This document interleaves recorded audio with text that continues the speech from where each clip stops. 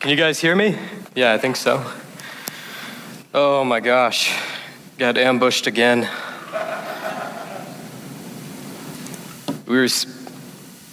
My wife and I, by the way, this is my incredible wife, Camden. If you want to stand up right here.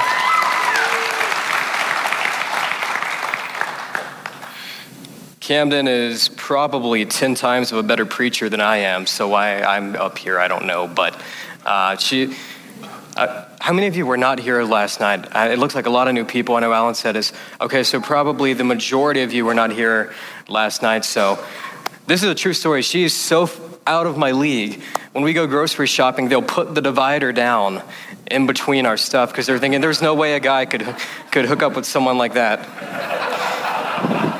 But I love her. You might notice I'm not wearing my wedding ring. Our relationship is amazing. They mentioned I was at the camp. I think I lost it in the lake or something like that. So if any of you happen to have a size 8 men's wedding ring, just an extra one lying around, you can come see me because I am accepting donations at this point for that. Pick up a collection. Yeah. How many of you just already feel the presence of the Holy Spirit in the room? Yeah. I've got to be honest. Last night, we had an incredible time at the youth camp. Oh my goodness, amazing times with these guys down here, Taylor, Elena, and others. Powerful time, and we had a powerful time last night as well. But I've got to be honest with you. When I stepped into the worship this morning, I felt a level of faith in the room that I did not feel last night.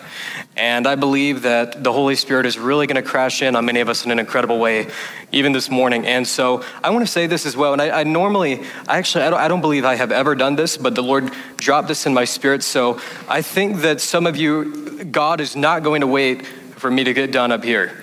And so if the Holy Spirit starts to touch you and you feel him resting on you, anytime during this message, I want you to just where you're at, stand up and just lift your hands like this so I can just quickly minister you and bless what he's doing. Does that sound good? So listen, you are not going to be intrusive. I bless you in Jesus' name right here. More Holy Spirit. As the power of God starts to fall on you as I'm speaking, stand up and we're going to bless what he's doing. I love a lady by the name of Ruth Ward Heflin, and I read quite a bit of stories of her life, and something she says that I believe with all my heart is the failure to make room for the glory in our services is the reason why we see so little of it. And I've learned, the Lord has really ministered in my spirit reading the story of Jacob in the Bible, how he waited and he served long after his commitment because he so had a longing for Rachel. And he served 7 years longer to Laban. And what the Lord spoke to me from reading that is this: whatever you're longing for, you're going to linger for. Whatever you're really longing for, you're going to linger for. And so I'm going to try to preach a quick word here and make room. We're going to linger in the presence of the Holy Spirit. I bless you, sir, in the name of Jesus.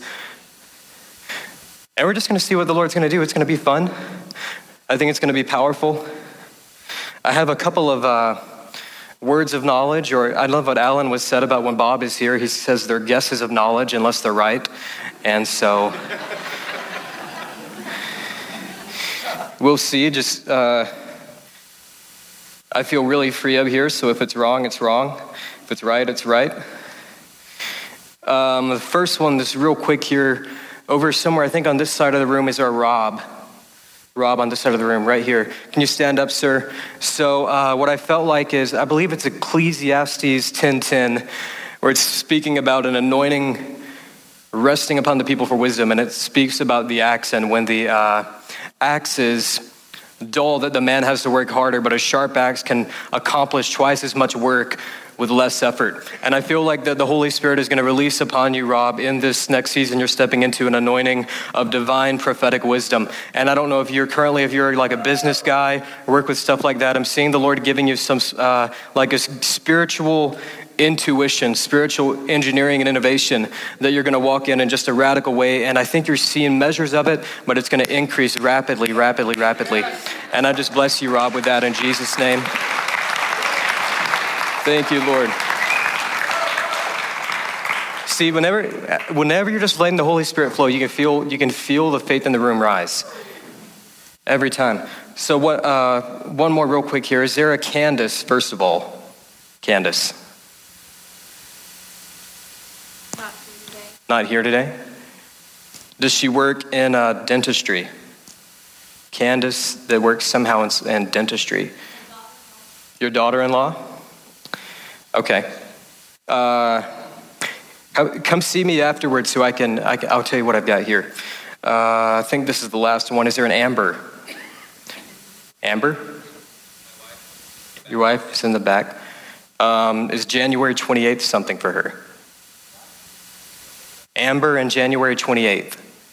Is that anything? All right.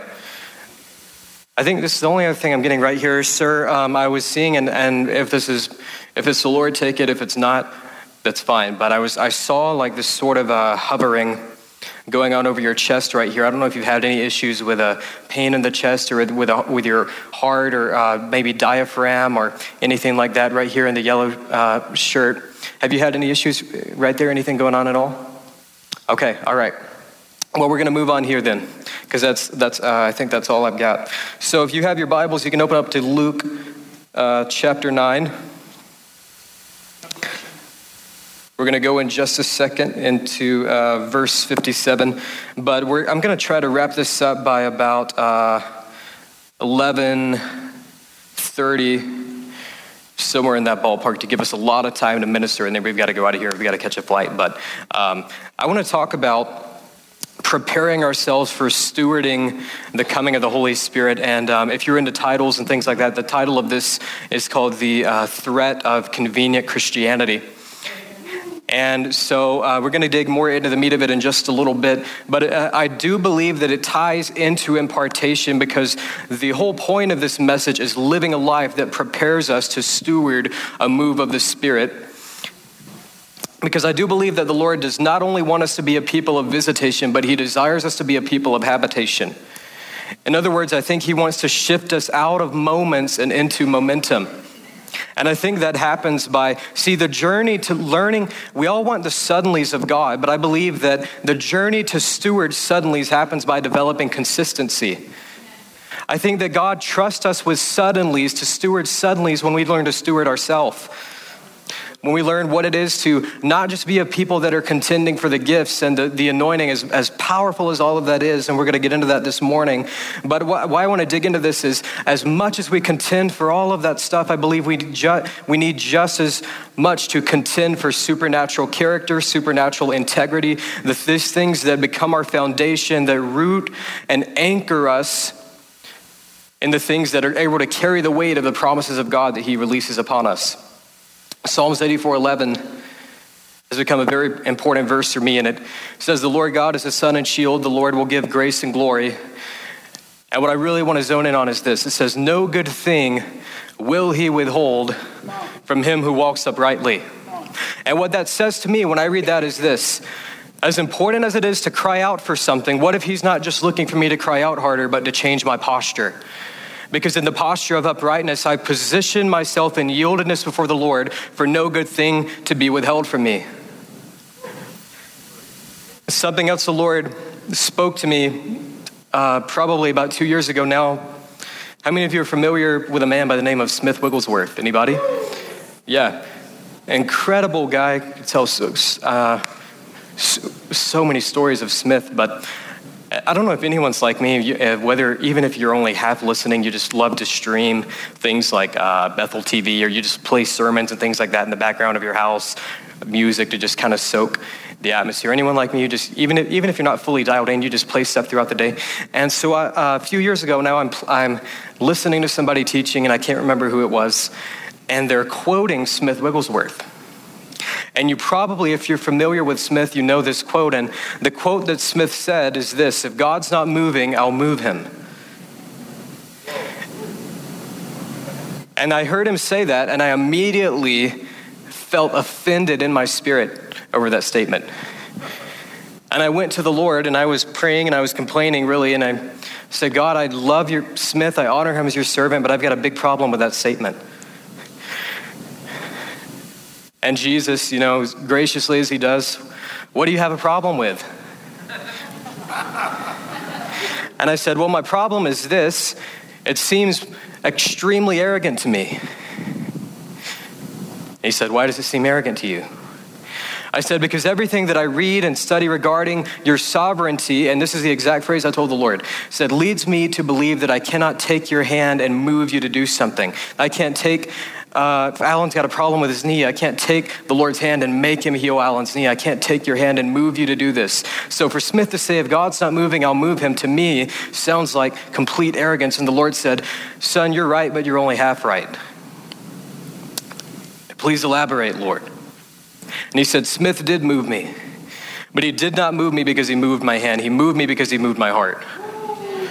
And that shifted my paradigm radically to begin to understand what it is to become a person who perpetually walks into the dimensions of the glory of the Lord, that it happens by not just being someone who believes that we can just partner with him, but that we can actually come into such a place of surrender that our heart becomes the sacrifice that his fire then consumes. And I believe that we begin to shift and move the heart of God by aligning our heart with his. I think it happens when we begin to surrender everything that wars against the affections of Jesus in our lives. And I think that integrity is so vital for this. I think much of the measure of external victory that we're going to see around us is going to flow from the measure of internal victory that we have first established in the secret place before the Lord.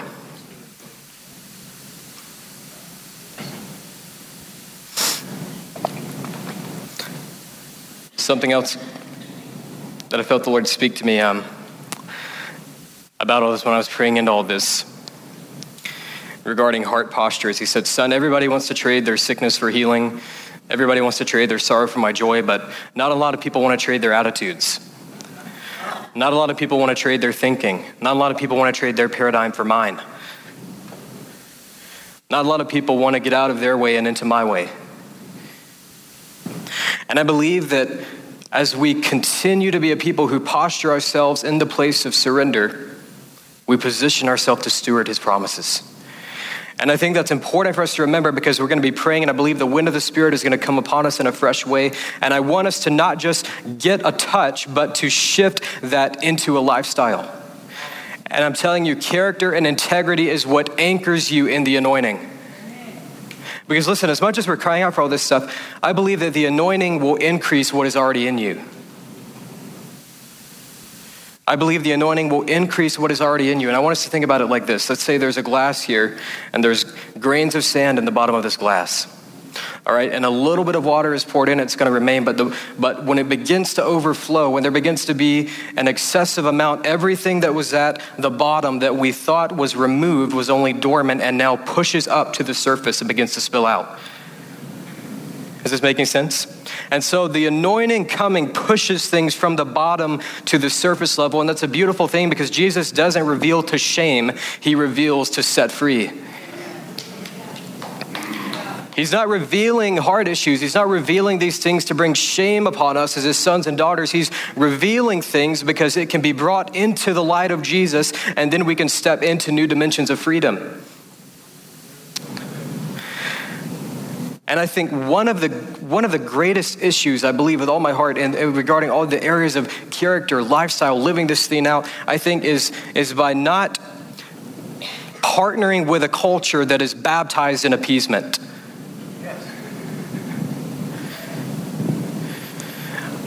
I believe the Lord does not want us to partner with a culture that is baptized in appeasement. And that's why I've titled this The Threat of Convenient Christianity, because in a general sense, we are going to get into Luke 9 in just a bit, I promise. I'm just going a little rabbit trail here. In a general sense, in the Western church, what is beginning to emerge is a push for what I like to refer to as sort of a gospel buffet.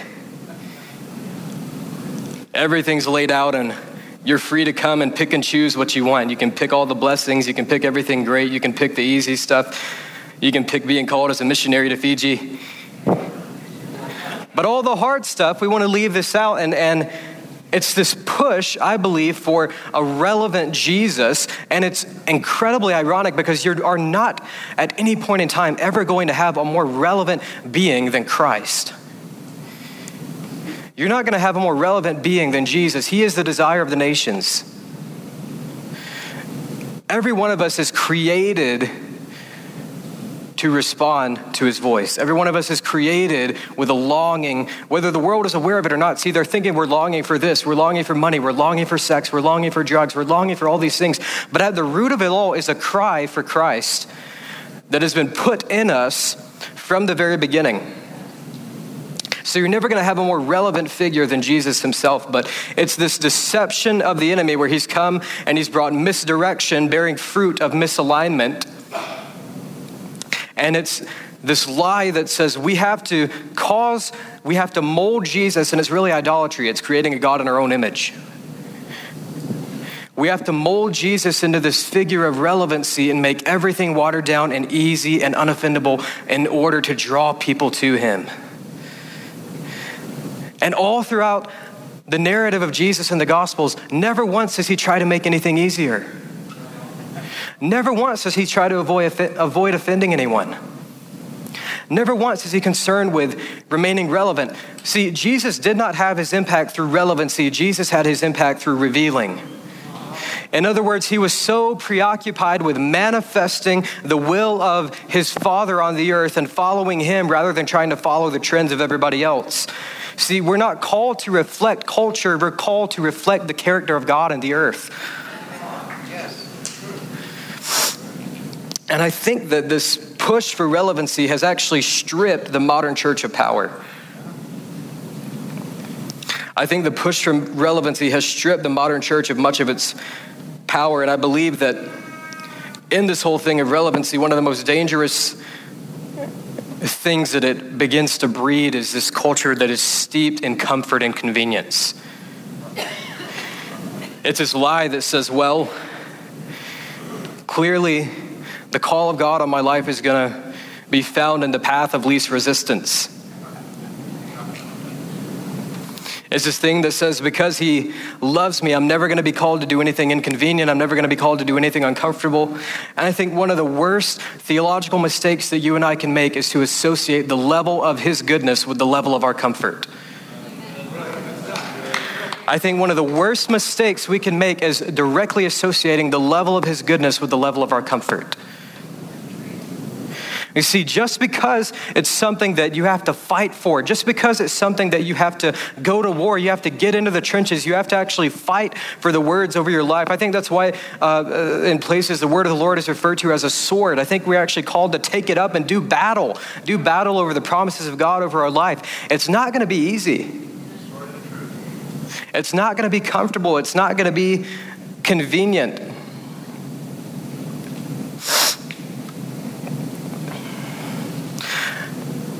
The Holy Spirit, when he comes, he doesn't settle you.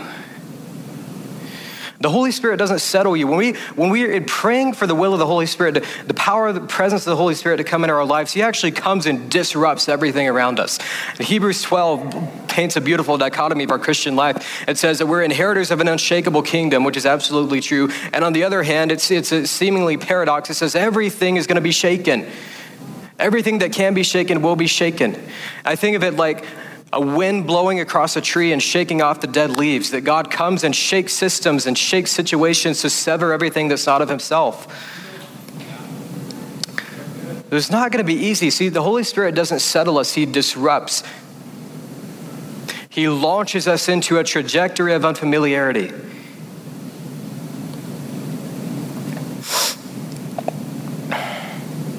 Oh boy. We've got to get into Luke 9 here. So I've broken this down into sort of 3 sections. The first one is this: convenience will cripple your calling. Convenience will cripple your calling. When I read Luke 9 now, I'm going to start at verse 57. This is about the cost to follow Jesus. We're going to go down to, I believe, 62. And I'm reading from the Passion Translation, so it may vary just a little bit from what you guys have. Luke 9, verse 57 says, on their way, someone came up to Jesus and said, I want to follow you wherever you go. Jesus replied, "Yes, but remember this, even animals in the field have holes in the ground to sleep in, and birds have their nests, but the Son of Man has no place here to lay down his head." Jesus then turned to another and said, "Come, be my disciple." He replied, "Someday I will, Lord, but allow me first to fulfill my duty as a good son and wait until my father passes away." Jesus told him, "Don't wait for your father's burial. Let those who are already dead wait for death. But as for you, go and proclaim everywhere that God's kingdom has arrived." Still another said to him, "Lord, I want to follow you too, but first let me go home and say goodbye to my entire family." Jesus responded, "Why do you keep looking backward to your past and having second thoughts about following me? When you turn back, you are useless to God's kingdom." And I read that and I began to meditate on that first man that Jesus called. And I remembered sometime digging into this, reading a commentary from St. John of Chrysostom, and he pointed to the fact that in their culture, the young man would have inherited everything that his father possessed. And so in reality, what he's saying to Jesus is, in case all of this doesn't pan out, let me go back and have my natural inheritance to fall back on.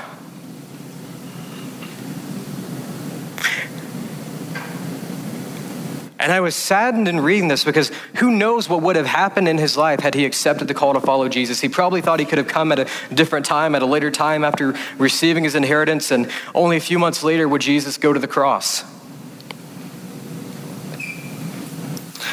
I love something that Leonard Ravenhill says, that the opportunity of a lifetime must be seized within the lifetime of the opportunity.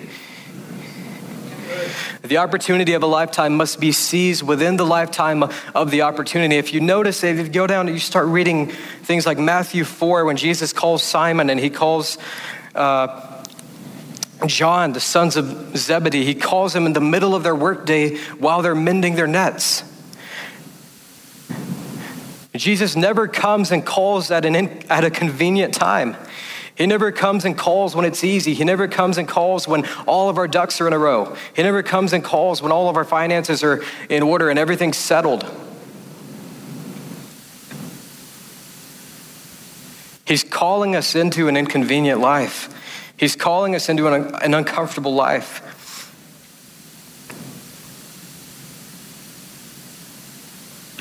I believe it's a very dangerous place to be as believers.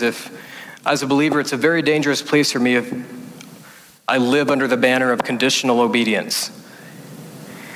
If I'm only obedient when I feel like being obedient, I think that's a dangerous place to be.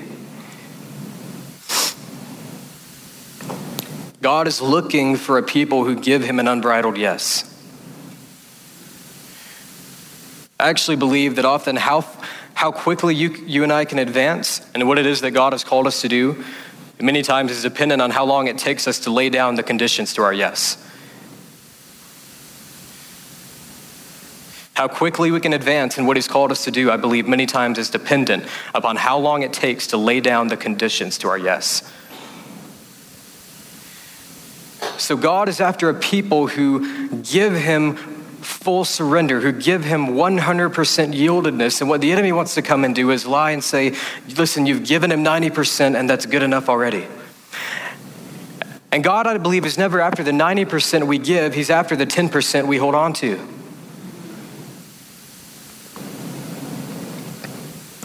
He's after our affections, he's after our hearts, he's after our surrender. St. Augustine said, God is always looking to give us good things, but our hands are too full to receive them. And I think that so often we have so tightened our grip on comfort and convenience that we're unable to let go and grab onto the promises of God over our life. I believe that we're so often tightly gripping negotiation, procrastination, and hesitation. When God has extended this invitation into this journey of unpredictability, but it's going to be glorious. It's going to be inconvenient. You're not always going to have what you view as security, but the Holy Spirit is going to be with you in the journey. He's never going to leave you. He's never going to forsake you.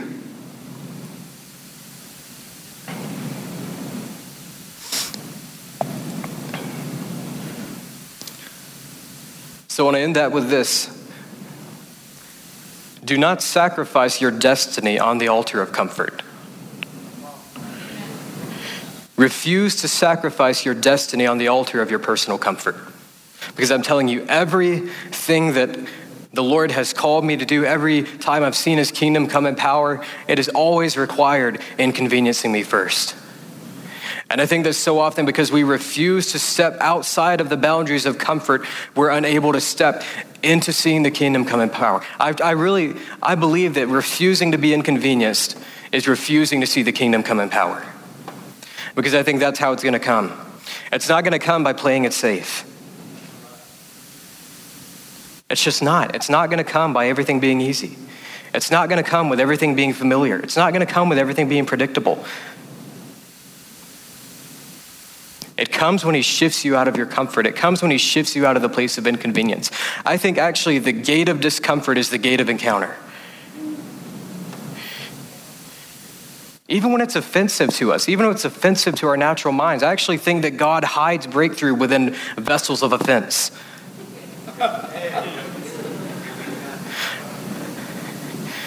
I think God will hide breakthrough within things that are so offensive to you, you risk missing it if you operate according to your values rather than his. I think he actually hides things within something that he knows is going to offend you so that you have to enter in through the door of humility.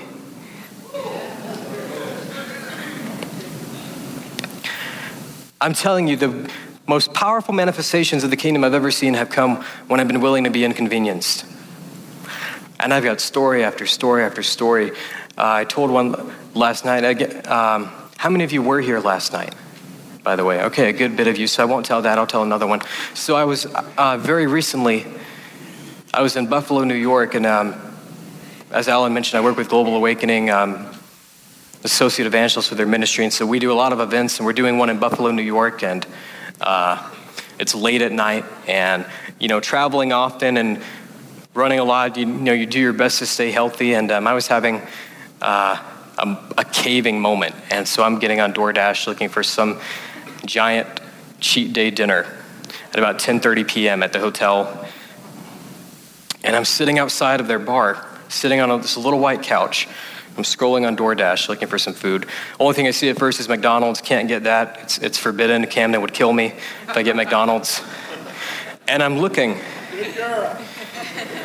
scrolling, and as I'm scrolling there, a guy comes out, very, very, very drunk. And he, I mentioned last night, for those of you who aren't here, it's funny that the Lord has me doing any of this because I'm an extreme introvert. And I'm very big on personal space. So this guy comes wasted out of the bar, and he stumbles over. He's walking. He's one of the only people I've ever seen walk almost entirely diagonal. And he stumbles over to me and points his finger in my face. And now I'm immediately many levels of annoyed. And he points his finger in my face and he says, "What you doing hanging out here?" And in, Christ-like love, I said, "Well, if you have to know, I'm on DoorDash looking for some food because I'm hungry." And I'm thinking to myself, please get away from me. And he says, "Cool, man, my name's Clint." And he walks away. And I thought, well, I'm glad he's gone. And as he gets closer and closer to the elevator, all of a sudden the Holy Spirit grips my heart with compassion for him. But listen, everything in me did not want to go talk to this guy. Nothing in me wanted to go talk to this guy. And it's not my compassion, this is the compassion of Jesus. Grip my heart for him. And I knew in that moment, so you're going to have these moments where you're faced with the decision between comfort or consecration. And so I knew this is one of those moments for me, and so I really didn't want to do it, but I stood up, and normally he was so close to the elevator, anybody else I would have had to run, but as slow as he was moving, it was more of a speed walk over to the elevator. And I touch him on the shoulder and turn him around, and he's kind of startled, taken back a little bit, and I said, "Clint, I've got to tell you something." And he said, "What do you have to tell me?" And I had no clue what I had to tell him. And so last night you heard me allude to emergency prayer, which is help. And so I'm thinking, come on, Lord, you got to give me something for this guy. And I said, Clint, God's going to heal the pain in your heart from when you were 11. And he's going to heal your left knee too right now. And Clint breaks down sobbing. I pray for his left knee. He has the pain leave. And I've seen this. You see this. I'm telling you, this stuff is out there for you every day. And so at this point, I've learned when things like this are happening, you just kind of wait it out. And I'm waiting, and the Lord's touching and he's moving on his heart. And he finally gets to where he stops stammering and crying enough to tell me what's going on. I said, what's happening to you? And he said, all my life, my dad he wasn't physically abusive, but was tremendously verbally abusive. And my whole life, he would scold me for everything, but especially on my grades, especially calling me stupid, especially calling me an idiot. And when I was 11 years old, I came home one day and he stood over me and pointed and he said, Clint, you are a failure. And he said, I've never forgotten that, and it's haunted me all the days of my life. And I said, well, Jesus is just going to take that away right now and put my hand on him. And he was tremendously encountered by the Holy Spirit. Tremendously encountered by the Holy Spirit, and asked me to accept Jesus. It's an incredible thing, but it's on the other side of convenience. It's on the other side of comfort.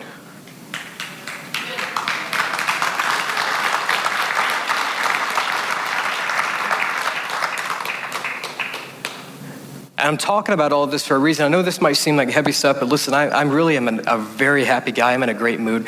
But I think I know this seems heavy, but listen, the Holy Spirit, when he comes on us, we're sent into war. And it's not always going to be easy. And we need to remember the fact that despite the difficulties, the kingdom of God is going to come wherever we go because he lives in us, because he's in us, because he's resting upon us. I'm going to move quickly here to this second point, and it's that convenience removes us from tension. And earlier I mentioned that we're very mistaken by associating his goodness with the level of our comfort.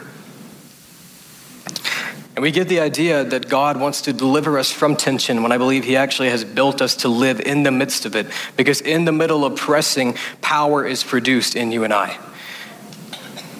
The Holy Spirit puts us in these places of tension, these places of the refining fire to birth in us power to persevere. I bless you in the name of Jesus. I bless the Holy Spirit on you. In the name of Jesus, fill him, Lord. The Holy Spirit comes and he places us in tension to produce power. He births in us power to persevere. And apart from power for endurance, we're going to burn out as a shooting star rather than leaving a legacy. So the Spirit births in us perseverance through tension. Strength is birthed out of struggle.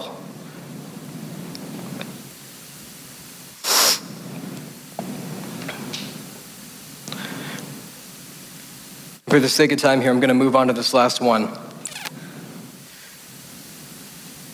Revival is never convenient. Revival is never convenient. And listen, everybody talks about, we go all around the world, everywhere we go, everybody's crying out for revival. All the charismatic renewal circles, everyone's crying out for revival. And I think it's rightly so. I'm one of those people, but I think we would probably see a dwindling in the numbers if we count the cost. Many times I think we actually can get in our minds a romanticized view of revival. And it's a glorious thing, it's an incredible thing, and I'm contending for the Lord to bring this, but I really believe it's another dimension of the reality of what Jesus said when he said of himself, I didn't come to bring peace but a sword. I think praying for revival is like praying for a death sentence.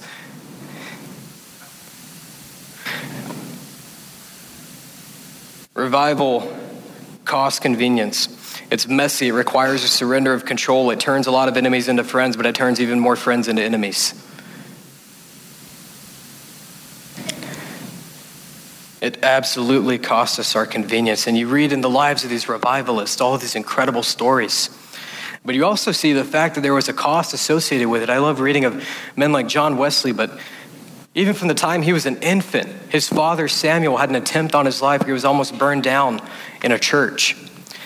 And Wesley would preach and would be run out of churches and have people come chasing him with cleavers and whips and spitting at him and pulling his hair. There was a cost that came with what he carried. There was a cost that came with the revival that he carried that stirred up things in the regions wherever he would go. Men like Peter Cartwright. How many of you are familiar with Peter Cartwright, circuit rider in the 1800s? If you read about Cane Ridge, you could follow trails to Peter Cartwright. And this sounds crazy, but it's a true story. People would become so upset at Peter Cartwright when he was ministering because of the manifestations of the Holy Spirit that he would have people oppose him physically.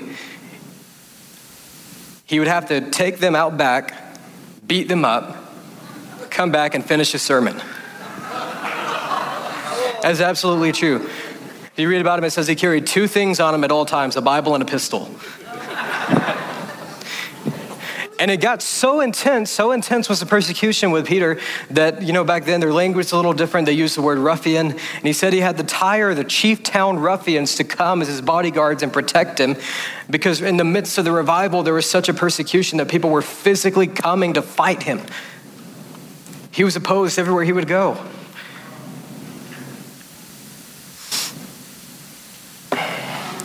Something I've always loved reading that ties in beautifully with this is from a man by the name of Winkie Pratney. Anyone familiar with Winkie Pratney? He was a brilliant guy, and it's from his Revival Bible in 2010. It's a commentary on Acts 12:15, when Peter has miraculously escaped from prison, and he goes to join up with the others at the house, and he knocks on the door, and Rhonda answers the door, and she believes that it's Peter, and she goes to tell the others, and depending on what translation you read, it'll say, "You're crazy," or "You're insane," or "You're mad." And then I love Winkie's commentary on Acts 12:15. He said, "There are always those who think true spirituality is insanity."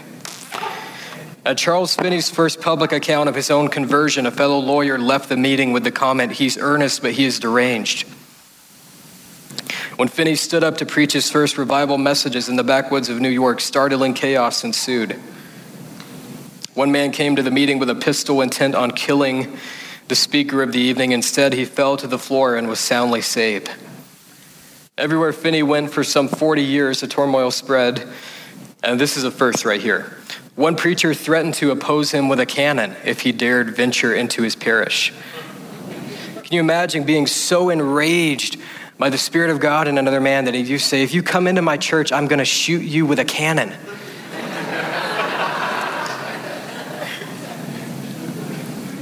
Denounced by clergy and secularists alike for his innovations in evangelism, Finney was tolerably ahead of his time.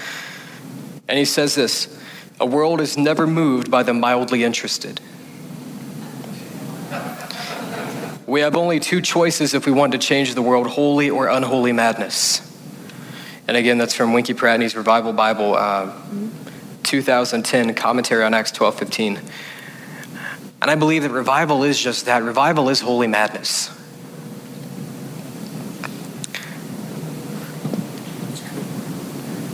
It's a holy madness. It's a sword of the Lord. And I think that the Holy Spirit has called us to be a people who carry this. I truly do. Earlier when I referenced Hebrews 12, that dichotomy it paints of our Christian life, it alludes to all the shaking, all the sifting. And listen, we're seeing tremendous shaking in the midst of our culture right now, but do not lose sight of the fact that you have inherited an unshakable kingdom. Do not look at the shaking and allow the enemy to move you into becoming disheartened, because I think that's actually his strategy. I think that disheartening and depression of the people of God is a strategy of Satan to take you out in this time, to take you out from what God wants to send you into in the earth. Do not lose heart of the fact that you are inheritors of the unshakable kingdom of Jesus Christ. And listen, I know there's a lot of shaking right now. I know there's a baptism of stupidity that is resting upon so much of the culture. There's craziness. But the kingdom that we have inherited is truly unshakable. And I'm telling you, Jesus will not abandon his bride. Jesus will not abandon his bride, and the Holy Spirit will have the final say. And in everything around, even in the churches where it looks like it's dead, where it's easy to become disheartened, it's easy to become discouraged, I think that God is in the midst of doing to the church the same thing that happened with Ezekiel and the Valley of Dry Bones, where he just has to release his breath, and we stand in awe and watch dead things rise to life in the power of the Lord.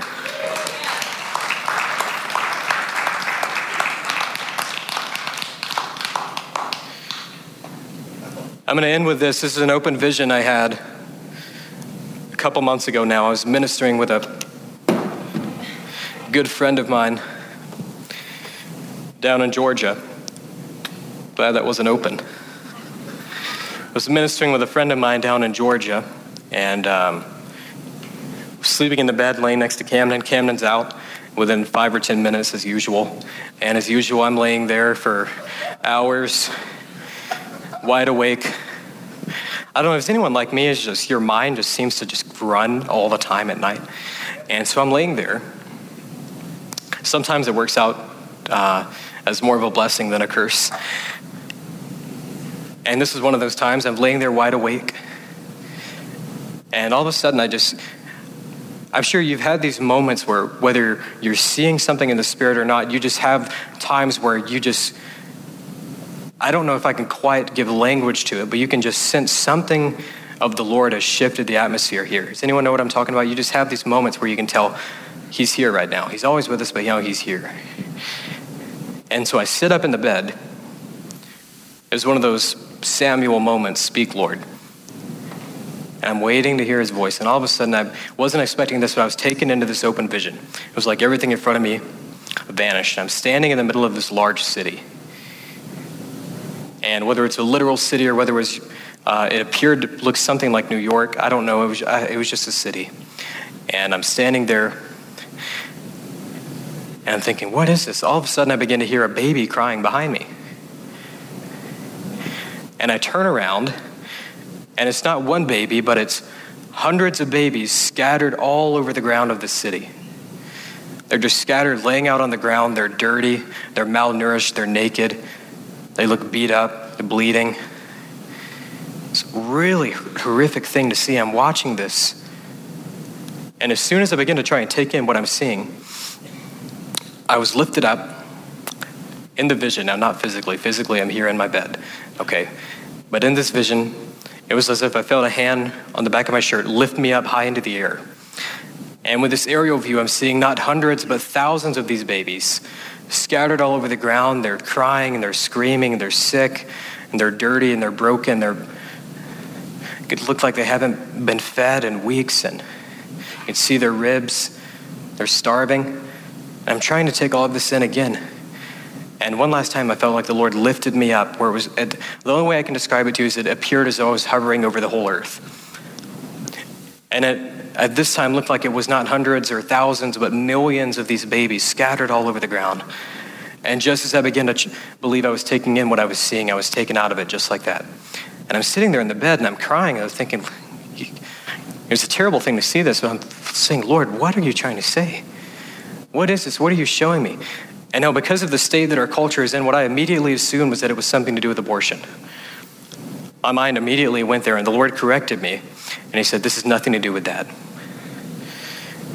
I said, well, what is it? What are you showing me? And he said, this is what it will be like if I reap in the harvest and the church has no nursery to care for the infants. This is the state that the church will be in if I bring in the harvest of these spiritual babies and there's no room for them. There's nowhere to take care of them. There's nowhere to feed them. There's nowhere to clothe them. There's nowhere to give them what they need to sustain them. Give them what they need to be in life. And I immediately knew all of this was about preparation. And listen, I think sometimes we've been around talking about harvest and talking about what the Lord's going to do for so long, we've become dull. I think many of us are losing sight of the fact that it's real. We're losing sight of the fact that God actually is going to do this. And he's calling us to be a prepared people to steward the harvest that he's going to bring into the earth. But listen, infants are inconvenient. Nurseries are messy. I'm seeing my friend Adam over here shaking his head really hard at me with their new baby. You're not going to have babies without having messes to clean up. This thing isn't going to be convenient. This thing isn't going to be comfortable. It's not going to allow us to settle into apathy. I think that the Spirit of God upon this house and upon so many others is calling you to be a people prepared to steward the blessing that he's going to release. And so I wanted to end with plenty of time here to just allow the Holy Spirit to minister.